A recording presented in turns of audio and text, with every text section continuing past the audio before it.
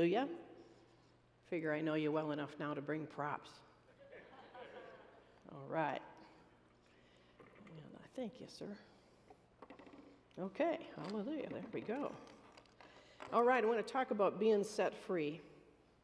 This subject is near and dear to my heart because I was a mess before I knew Jesus. And I hate to admit it, but I was kind of a mess after I knew Jesus. And I was fortunate enough to hear somebody say that if you want to carry the presence of God, you need to have your vessel ready to carry it. A vessel is meant to carry something, isn't it? And if you want to carry the presence or fulfill your call in any way, whatever your call might be, private or public, your vessel has to be changed or transformed to house it properly, right? A vessel with a crack leaks.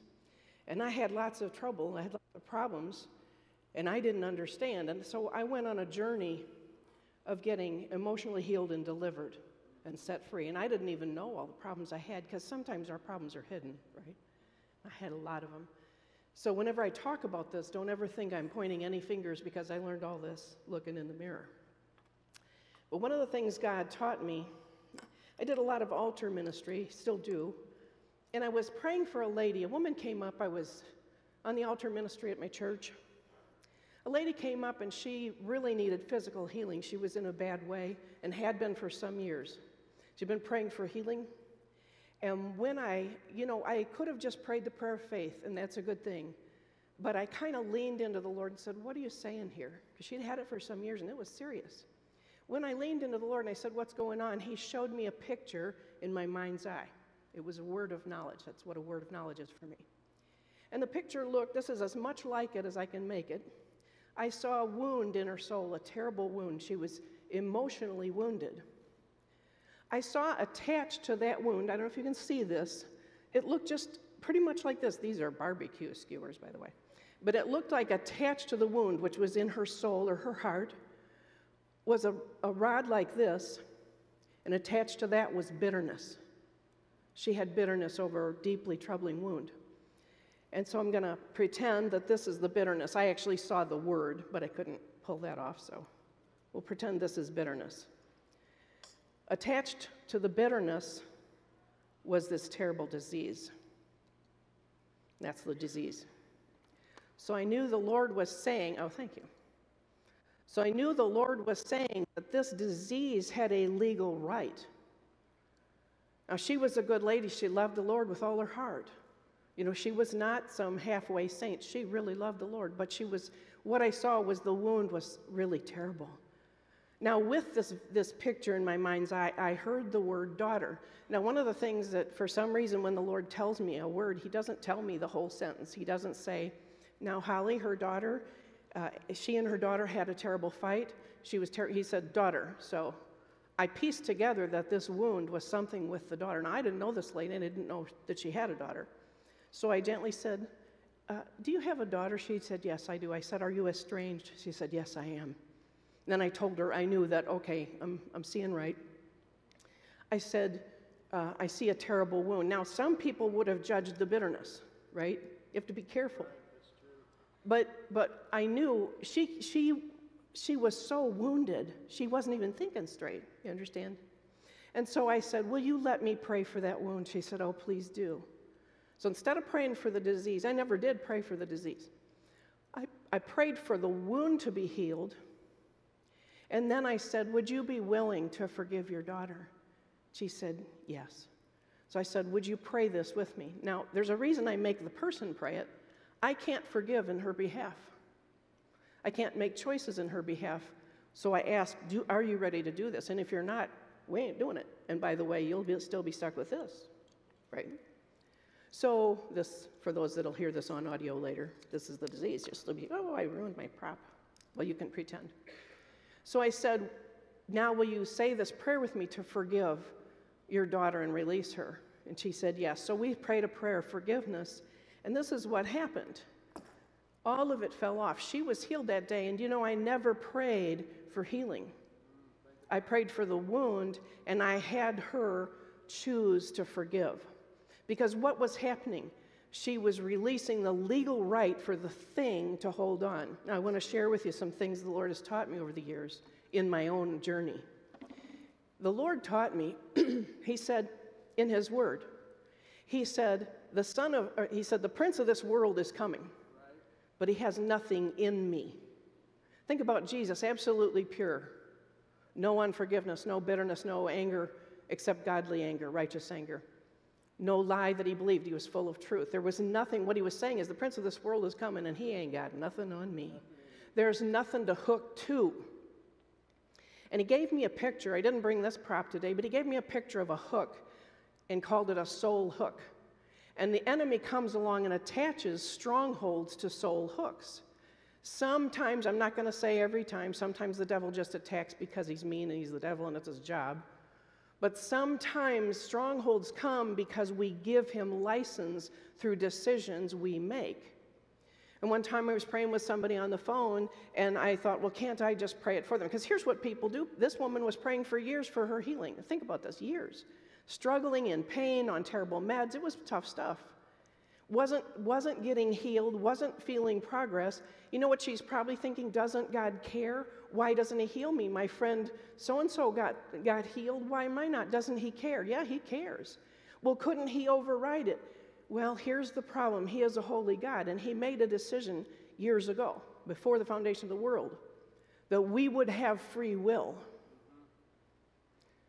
And he gave us sovereign rulership over our lives. He said, "Here, I set before you life and death, blessings and cursings. Choose life."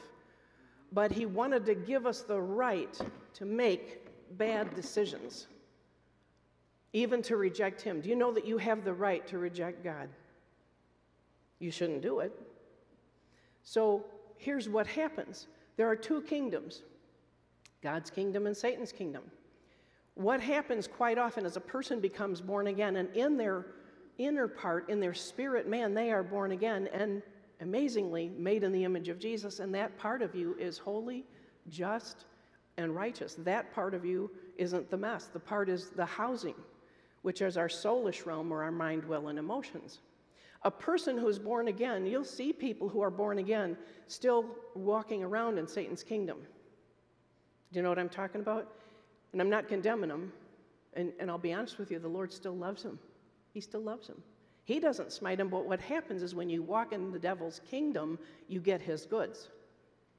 I was praying with a lady. She also wanted healing. The Lord teaches me a lot through people, and the Lord said to me the word fornication. Uh-oh, well, that's not a word I want to give. I said, honey, are you living with somebody? Yeah. And I said, I'm seeing a picture of you at the bars. Is that true? Yeah. I said, but you're born again, aren't you? Yeah. I said, so the Lord wants to heal you. In fact, he already died to provide your healing. The blood already purchased it for you, but you're having trouble receiving it because you're walking in Satan's kingdom willingly. I love you. I love you. But willingly. And because of it, you're getting his goods. See, when you walk in the Lord's kingdom, you get his goods. You want his stuff, get close. The closer you get to the throne in your life, and I don't mean, I'm not just talking about outward behavior, but in your inner man, the closer you get to the throne, the more of his stuff you get.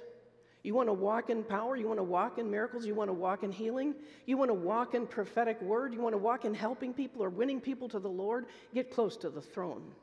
Walk in the rivers of God. Walk under, the voice of many waters. Spend time in his presence, because what happens is you'll become closer and closer and closer to him. And it's not that you're a better person. It's that you're redeemed and you're walking where you were intended to walk. You were born to walk there. And now you can flow in the stuff that he's releasing any time of the day or night. And that's the goal, but most people don't know that. And so they wander off and wander back and wander off. When you walk in Satan's kingdom, guess what? The same principle applies, but now you get his goods. What are his goods? Sickness, disease, poverty, relationship problems, broken marriages, and most of all, worst of all, I think, missing your calling. That's what Satan wants for you. That's his will and plan for you. And so a born-again believer has right and privilege to make a bad decision and walk there. And so I was praying with somebody on the phone, and I said, can't I just pray for this for them? He said, no. If you made the choice, you need to unmake it. He said that. In other words, he cannot make that choice for us, won't, because he's holy. and he's given you free rein. He won't unmake that choice for you. So you say, oh, Lord, heal me. Oh, Lord, deliver me. Oh, Lord, fix this.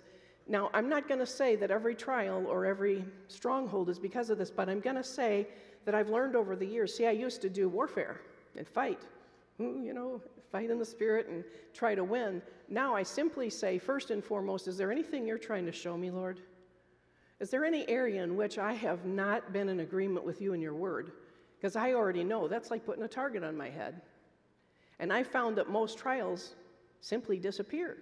Because a lot of trials are just God trying to get you to see what he's trying to get you to see. So let me give you another example. This is a person that actually was in my family. Something really, really bad happened to them. And they fell into anger to the point of bitterness. They developed a bone cancer, a very rare type of bone cancer, and were not able to receive healing. And I heard this person say the words, with anger, I will never forgive him. And no matter what we did, the person wouldn't forgive. Do you know that the Bible says bitterness dries the bones? Yipes. Can we just say yipes? So my point is this. What does the Bible say? Where there is strife, there's confusion and every evil work. So we can afford no strife. I don't care what you think. Back up and try to negotiate. Right? Learn to negotiate. Learn to keep peace. Strife is never worth the cost. Now, if you would have known this person, this is someone in my immediate family, so I know the story well. If you looked at what happened to them, you'd say, well, that anger is justified. But let me say this to you. You may have anger that you feel is justified at somebody, but that's not the question to ask, is my anger justified? The question to ask is it worth losing my covenant privileges over? Is it worth losing the ability to walk in my calling? Is it worth losing the ability to have peace in my home or good health or the provision of God?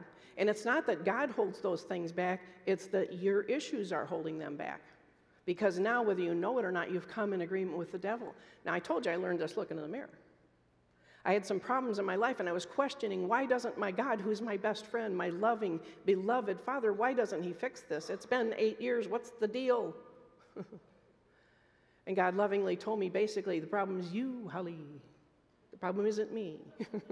Well, can I just say, duh? Duh. So what I want to say to you, and I'm going to share a couple of different kinds of soul hooks. That's just one type, is emotional stuff that we allow because we think it's okay. And here's the problem: it can hide in your soul. Some of you were hurt 10, 12 years ago, and you've kind of made peace with that. You're mad at the person. You don't deal with them anymore. You've walked away. But inside there's some stuff that you probably want to deal with. And Satan can see. He's not blind. We know that he can see in the spirit. Because think about this. Jesus walked around on the face of the earth. Nobody knew who he was. Even his disciples didn't really get it half the time. But any time a demon-possessed person would see him, they'd hit the deck, they'd hit their knees and say, I know who you are, the Holy One of God.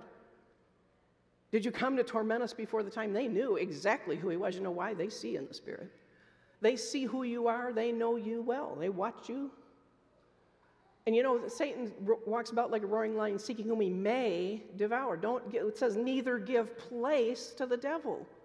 That scripture is also translated, don't give a foothold, don't give him a space, don't give him a hook, don't give him, be like Jesus. The prince of this world is coming, he has nothing in me. See, now that's fascinating, because we might say, well, wasn't it Satan that took Jesus out? Because the fact was, he couldn't kill Jesus before the time. He'd try to kill Jesus, they'd lift up bricks to throw, and Jesus would pass through the midst. How does that work? What do you mean you passed through? Did you go invisible? They couldn't kill him, and even when they finally killed him, it was because, listen, what did Jesus say? No man takes my life from me, but I'm laying it down, and I'll take it up again. And when it was time, he even had to tell the devil, okay, it's time now. Turned to Judas and said, what you do quickly. Okay, it's time, go do it.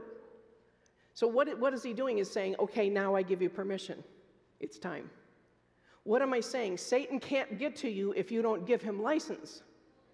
Makes life very easy if you know this. Now, it is a journey, right? Because most of us have lots of stuff. I had tons of stuff. Probably still working on some. But my point is this. These soul hooks, it's worth taking the time, if you're called of God to do something, Isn't it worth purifying your life to make it a vessel that's fit to carry the glory of God? So I want to give you another example. Now, that was what we might call an attitude sin. Another type of soul hook, and I think this is the one I deal with the most in my own life I have and with other people, and that's a lie you have believed about yourself. Satan is continually lying to you about yourself. Whatever you'll believe, he'll try to give you. You're not worthy. God is mad at you. You'll never be enough. And sometimes he'll start when you're very little, having even beloved family members telling you you're not bright, you'll never amount to anything, whatever the deal is, right? And I'm not going to take a poll, but I will bet you about half the people, just from being in ministry over the years, probably about half the people have struggled with feelings of not being enough, not feeling like they could ever do anything for God. And they say, well, God could use that guy and that guy, but I don't think he could use me. You've just believed a lie from the pit. God doesn't use us because we have any ability whatsoever. That's not why he uses us. He uses us based on what Jesus Christ did alone. I wouldn't be able to stand here otherwise. No one would. No one but Jesus Christ of Nazareth can stand here and be used of the Spirit of God, because in our flesh, Paul said, dwells no good thing. So a lie you have believed is a soul hook. And why is the enemy so desperate to make you feel like you're not enough, or you're too stupid, or God wouldn't call you, or God is mad at you, or whatever the deal is? And it can be many lies. Over the years, I've dealt with people who have some really unusual lies. And what happens is, I'll give you one example that's very common: I don't feel worthy. Well, see, I used to have that problem. And what God made me to know was that I was actually elevating my emotions above the Word of God. And I was saying, yeah, I know your Word says that, but I feel this, and therefore that's true, and your Word's not true. You see the sin in that? That's where my problem was. I didn't really believe God's Word. Some of you were told when you were little, you'll never amount to anything, and that lie in your soul has allowed, this one lie of I'm not worthy, causes us not to be able to enter the Holy of Holies. It causes a stronghold, I'll call it that, of guilt, condemnation, rejection. I just dealt with someone yesterday who had roots of rejection that went so deep. Here's the problem with a lie in your soul. So we've all done it in different kinds of lies, but it can become so deep in your soul that it becomes your actual identity. So instead of saying, I have a problem, you say, I am the problem, whatever that lie is. I'll give you an example. I was praying with someone on the phone, and this person had been in many of our meetings, and a lot of people would get it when I'd preach freedom from condemnation. For whatever reason, this person could never get it. And I would think, what am I saying wrong? What am I not saying? What's the problem? And God showed me this cloth that had once been very white. And on it was tar and grease and blood dried in. And no matter how much you wash it, it's not going to come clean. And I said, what are you showing me, Lord? This person had so believed the lie of being unworthy that it become who they are. So it didn't matter how much you preached the truth of the gospel message, no matter how many scriptures you showed or how much proof you offered, they would hear this: boy, that's great. God loves everyone in here and he forgives them, but I'm unforgivable. I can't receive because I'm unforgivable. I'm the exception to the rule. And it doesn't matter what you preach until you can get them to repent of the lie. Why do we have to repent of it? I used to wonder. I used to know a guy who would preach with a booming voice and say, repent. And I'd think, of what? I'd love to. I didn't understand. But repent means to change your mind and go another way. When you see a lie in your soul, and here's how you see it. This is the biggest thing. When you have a trial, when you feel like you have a stronghold, when you feel like there's an addiction or an oppression or a habit you're trying to break, a lot of times the enemy has an inroad there. I remember having, and I'm just going to be really honest with you, I had this problem for 8 years, and I was sold out to Jesus. I was praying, I was fasting, I was living at the church. I was a sold out saint of God. But I had a problem, and I couldn't shake it, and I prayed, I fasted, I did warfare, I proclaimed, I spoke, I did, you name it, I did it, went boldly to the throne of grace every single day. And one day I did what I should have done 8 years ago, and I said, Lord, what is my problem? Why am I like this? And he said one sentence, and it was the lie I had believed.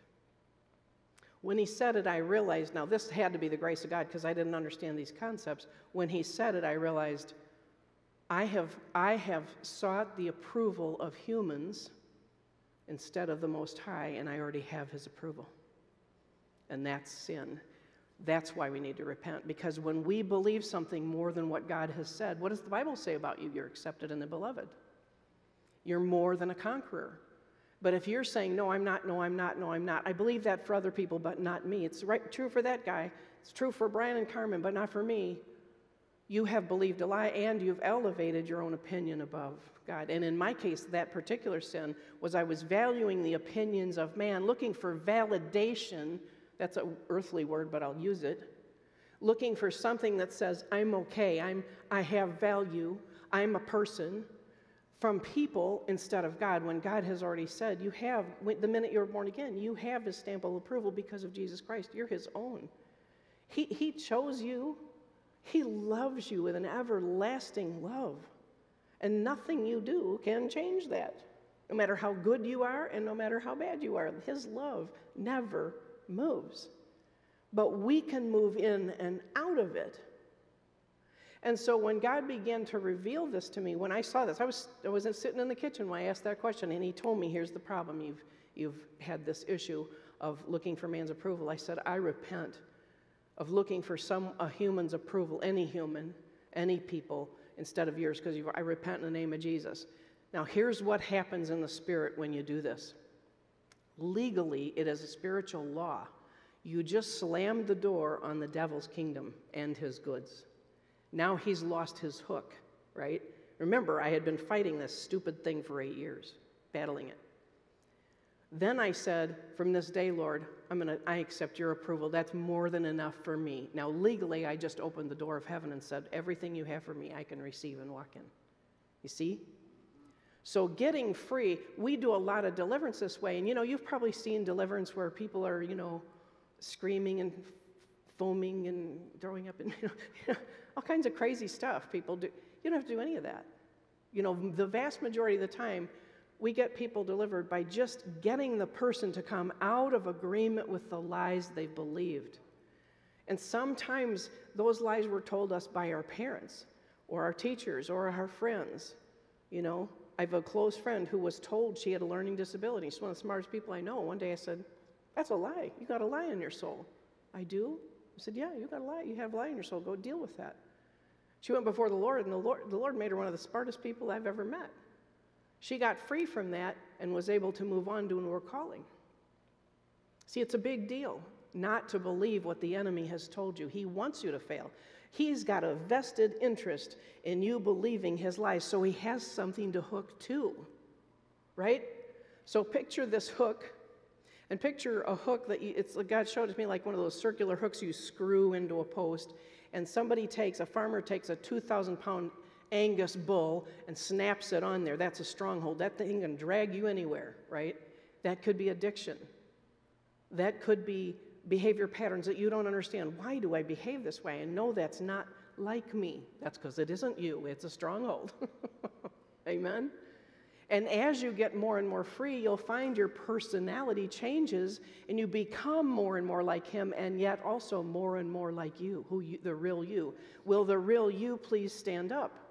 Now I'm going to tell you, that's a category, okay? There are hundreds of lies we can believe. And I wish I had much time because I could really make it clear. But I want to go into the third category. So the first one is the attitudes of our heart, that we need to make sure we don't harbor attitudes that we know are sinful deep down. We know they're sinful, we justify them. The second one is a lie in your soul. let me just say this. I was preaching this at a house meeting. The lady that owned the house was having a lot of trouble at her work. It was causing her to stay up nights, sleepless nights, concerned and worried about losing her job. She worked with all these PhDs. And I was preaching about this, and she said, Lord, while I'm preaching, she said, Lord, what is the lie I've believed? And he said, you have wanted their approval. Because they're all PhDs, they were treating her badly. And she was a smart lady. So she didn't even have to come to the altar to get free or even make a proclamation. She did it right there in her chair and got free, completely free. Okay, I want to talk about the third category, and I would call it an inner vow. The best example I have of this is, I was praying with a man who's a good friend. He's an elder in a church, brilliant guy, knows the scriptures cold. I mean, really, really a great man. But he has a bit of aggression, and he would sometimes slip over into this aggression, and because of it, he was having marital problems because he was always on the offense, you know. Well, when we prayed, what happened, the story was, when he was young, he was small in stature, and he was subject to bullies. And the bullies got him, and they just beat him mercilessly. He made an inner vow. Now, he didn't say it probably out loud, but inside himself, he said, I'll get them before they get me. That's a vow. There's all kinds of them, by the way. Another guy might have been beat up. Another guy, same bullies, might have said, anytime I see them coming, I'll run. Now think about, those are two soul hooks. The guy that says, I'll get you before you get me, gets into his marriage, and anytime it even looks like they're going to have a conversation about finances, he goes for the juggler, and she's like, but I just wanted to talk about the bills. She doesn't understand, why are you being so mean? You're not a mean person, but man, you're being mean. What happened? I'll get you before you get me. An inner vow, when you say something, even muttering it to yourself, the first person to hear it is your emotions. And they go into it. Your emotions were designed to obey you and your mouth. That's a fact. They weren't designed to rule you. They were designed to obey you. So you have to tell them how to behave. And when you say an inner vow, I made one when I was 5. I'll never let them see me cry. And you know, for years, I didn't cry in front of anybody. Nobody knew my stuff. And you know what?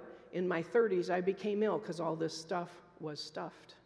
You understand? That's an inner vow. So this man turned into having an aggression. Whereas, let's look at the other, you know, this is a theoretical guy, but let's say the other guy said, if I even see them coming, I'm going to run. His problem, his soul hook, would attract devils of fear, rejection. I can't work with anybody. I'm afraid of my boss. Fear of authority, right? You see, that's the third category, is an inner vow you may have made. And I know while I'm standing here, probably some of you are going, uh-oh, you think I have that? That's not wrong, that's wonderful. That makes you a solid believer, a solid disciple. Actually, there's a lot of people believers, but not many disciples. The disciples, you know, that song, you know, burn me up, consume me. You know, take anything you want, Lord. That's a real disciple. Putting yourself on the altar as a living sacrifice, that's a true disciple. And so we should never be afraid. You know, sometimes people are so afraid that God's going to show them a fault because they're afraid God's mad or they'll be condemned. God loves you. God loved me when I was in all my... He doesn't love me one bit more today, but I'm a lot freer. And I'm going to be freer, even freer 10 years from now, because I'm never going to stop looking and asking questions. You know, until I can look in the mirror and see Jesus standing there I have issues, right? And I'm not afraid to own them or deal with it, but I don't want to keep them because I don't want the devil to have an inroad. So I believe this is the most clear and simple way. You know, if you've got a problem in your life, and here's something I've learned. If you're going along and you have a certain, you know yourself, you know your personality type, and everybody's a little different, but let's say you're going along just being you, and out of nowhere comes a behavior that you think, where did that come from? Why did I behave? Why did I say that? Why did I act like that? That's a little red flag. Something might be lurking. And it's not, listen, this is nothing to be condemned about. I remember when this person said, if you want to carry the presence, you need to cleanse your vessel. I was like, that's what because I wanted that more than anything. I didn't care about earthly stuff. I wanted God, and I wanted all that He had, and I wanted the presence. I'd seen enough of the glory. I'd seen enough of His presence to know this is what it's about. Everything else is plastic. I don't care about all that stuff people chase after. I want Him. I want all of Him. I want Him moving in my life. I want Him to have free reign in my life. I want to be able to say what He's saying and do what He's doing. And if He's being quiet, I want to be quiet. If He's weeping, I want to weep. I want to represent Him in a true way. And guess what? You can't do that. I couldn't do that the way I was. It's not possible. And so when this person said this, I made up my mind. I don't care how long it takes. I'm going to go on a journey, and I'm going to get free. And and he had to teach me how. He had to teach all these principles, and there are many more, but he had to teach them to me. But the biggest principle I would say is when you see something in your life, whether it's an addiction or something you can't seem to help doing, or you're beating yourself up, I feel led to say this. There's actually people in the body who have a spirit of self-hatred. It's actually a spirit. Actually met a woman who would abuse herself, hit herself, bash her head on the wall because she had felt like such a failure. All lies. But she believed the lie and had grown to hate who she was. That is a foul spirit. That's from the devil wanting to hurt her. Remember the guy in the tombs cutting himself? He was a cutter. We have a lot of cutters today. And there are people who are so frustrated, right? Don't like themselves. Listen, you may not like you, but God loves you. And I mean, if I had a sign, this means you. You may say, oh, she means somebody else. No. Jesus died for you. His blood applies to you. He cares about your every little thing, all your goods and bads and ups and downs. And if you never get free, he'll still love you. He'll still love you. He loves you. But for your sake, he says not to sin. For your sake, he said, make your paths straight. I think he was talking about, I could be way off. But in my life, that's meant neurological paths, when your brain sends messages. And if your messaging system gets a little off, you tell yourself lies. Do you know that the psychologists say you can actually have ruts in your thinking, like a rut in a road where your vehicle can't get out of it because you've thought that way so long your brain doesn't know how to make another passageway? Make straight paths. Make some new paths. Dare to believe what God said about you, that you're more than a conqueror, that you're going somewhere to happen, that there's a reason for your life. No, you are not stupid. No, you are not. God doesn't make worthless people. He doesn't make junk. I don't care what they told you. Nobody knows the real you except God. Nobody knows who you really are except him. And he designed, listen, the real you is the born again you. It's not all this outward mess. There's a man, some of you might have heard of him, named Robert Henderson, and he was talking about a scripture in the Psalms that said that before you were born, there were words written about you in heaven. So there was a scroll in heaven. I think this is brilliant. He said, so when you were born, this scroll came into your body, but the problem is it came into a body that had a bloodline with problems in a world that was fallen. And so this thing that God intended to do has been distorted and perverted and stolen. You have had a stolen or perverted identity if you believe evil about yourself. God wants to change that. And again, he loves you whether you change it or not, but God has so much more for you. So much more. You know what we do? We chase after the stuff thinking this will give me value. If I'm the best football player, or if I'm the smartest in math, or if I have the highest degree, or if I'm the best one at work, or if I'm the one with the best, whatever voice, whatever it is, that we chase after stuff. Because you know what we're really doing? We're looking for our value and our identity. We're searching for where's the real me? What is the thing that's going to make me valuable and important? What is it? I'll tell you what it is. First of all, there's only one person who knows it. No human knows your real value unless they're looking at you in the Spirit. And even then, a human only sees in part. But God looks at you, and he looks at your born-again spirit. You know what he said about that? He called it the new self. He said, put on the new self, which was created after the image of his holiness. So when he looks at you, he's not looking at your junk. He's aware of it, of course. He's aware of it, and he's aware that you love him. But he's looking at your spirit man saying, you go, come on. You can do this. Let me work with you. You can't get free by yourself, but as you walk with him, you can get free of all kinds of stuff and rise above. Some of you, there's people here, you've suffered terrible rejection. God wants to free you. And it's caused you to feel like people are just about ready to hit you, so you avoid people, you look down, you hate going to a party. I'm talking to somebody here. Because you always feel rejected. And you know how I know? That was me. God wants you free from that stuff. I used to be rejected and shy. How was I supposed to stand on a platform without getting free? Right? If I hadn't got free, I couldn't stand and do what I was born to do. You were born to do a thing. I don't want to go too long, but you were born to do some things. And God himself knows you. He knows. He's put his own fingerprint, if you could imagine, on your spirit man, the fingerprint of God, the identity of God, the name that he called you in heaven.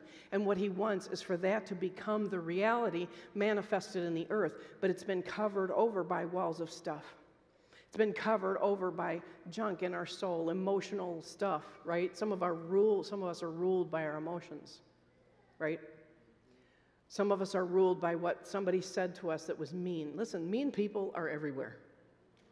I'm just going to tell you. Somebody wanted to leave their church because somebody was mean, and so I said, listen, if all the devil has to do to get you to leave your church is have some meanie say something rotten, listen, he can get you out of any church at any time because there's always at least one. Okay? And that's their job. No, I'm just kidding. They did it to Jesus. They were mean to Jesus. Boy, they hated him. They were jealous of him, and they were mean to him. They were always trying to trip him up, said horrible things about him. And you know what reaction he had? None. Because he wasn't, he knew who he was. In the Spirit. He knew who he was. Do you know who you are? And he knew what he was here to do. So it didn't matter what Joe Blow thought, or Herod, or Pilate, or all the Pharisees rolled in a ball. He knew where they were headed. He knew about the fires of hell. He wasn't concerned with what they thought. Everybody else was, Isn't that how we are? Somebody's, mean and we react. Listen, somebody else's opinion of you does not determine your value. No one can take your eternal value from you. Nobody can take your calling from you except you. So if you come into agreement with what the enemy is saying to you, you won't be able to fulfill who you really are. Okay? So I'm just going to seek the Lord here for a minute. I believe God would have us maybe make a proclamation. If you felt like, and don't feel bad about this, I'm going to say all of this with you. And if you don't even have this, maybe say it so everybody else doesn't feel uncomfortable. But if you have felt like there's somebody that you've been kind of mad at, maybe even mad at for years, or irritated with, or maybe even said, well, I'll forgive them, but I don't want anything to do with them. I forgive them, but I am never going. I'm going to put my distance. Listen, if they're going to be in heaven, that'll be a problem. If you want to forgive somebody, in fact, I'm just going to have us all say, Father, in the name of Jesus. I believe that I may have held some anger or bitterness in my life. But I don't think it's worth what it will cost. So this day I choose to forgive. In fact, I choose to live a life of forgiveness. As long as I live, to shut the door on the enemy and to receive all that heaven has for me. Father, today, if I have believed a lie about who I am or what my ability is, I repent. From this day, I want to believe what your word says about me. That I am loved of God. That I'm born from above. That I'm a carrier of his presence and his glory. That I'm forgiven. That God loves me no matter what. And I shut the door. I renounce any lie I've believed that conflicts with what the word says about me. And from this day, I choose to believe what the word says about me. That I am accepted in the beloved, that I'm more than a conqueror through him who loved us. And I believe, sir, that you will cause me to fulfill all my purpose in the earth without apology. In Jesus' name. So I hope that I made it clear enough.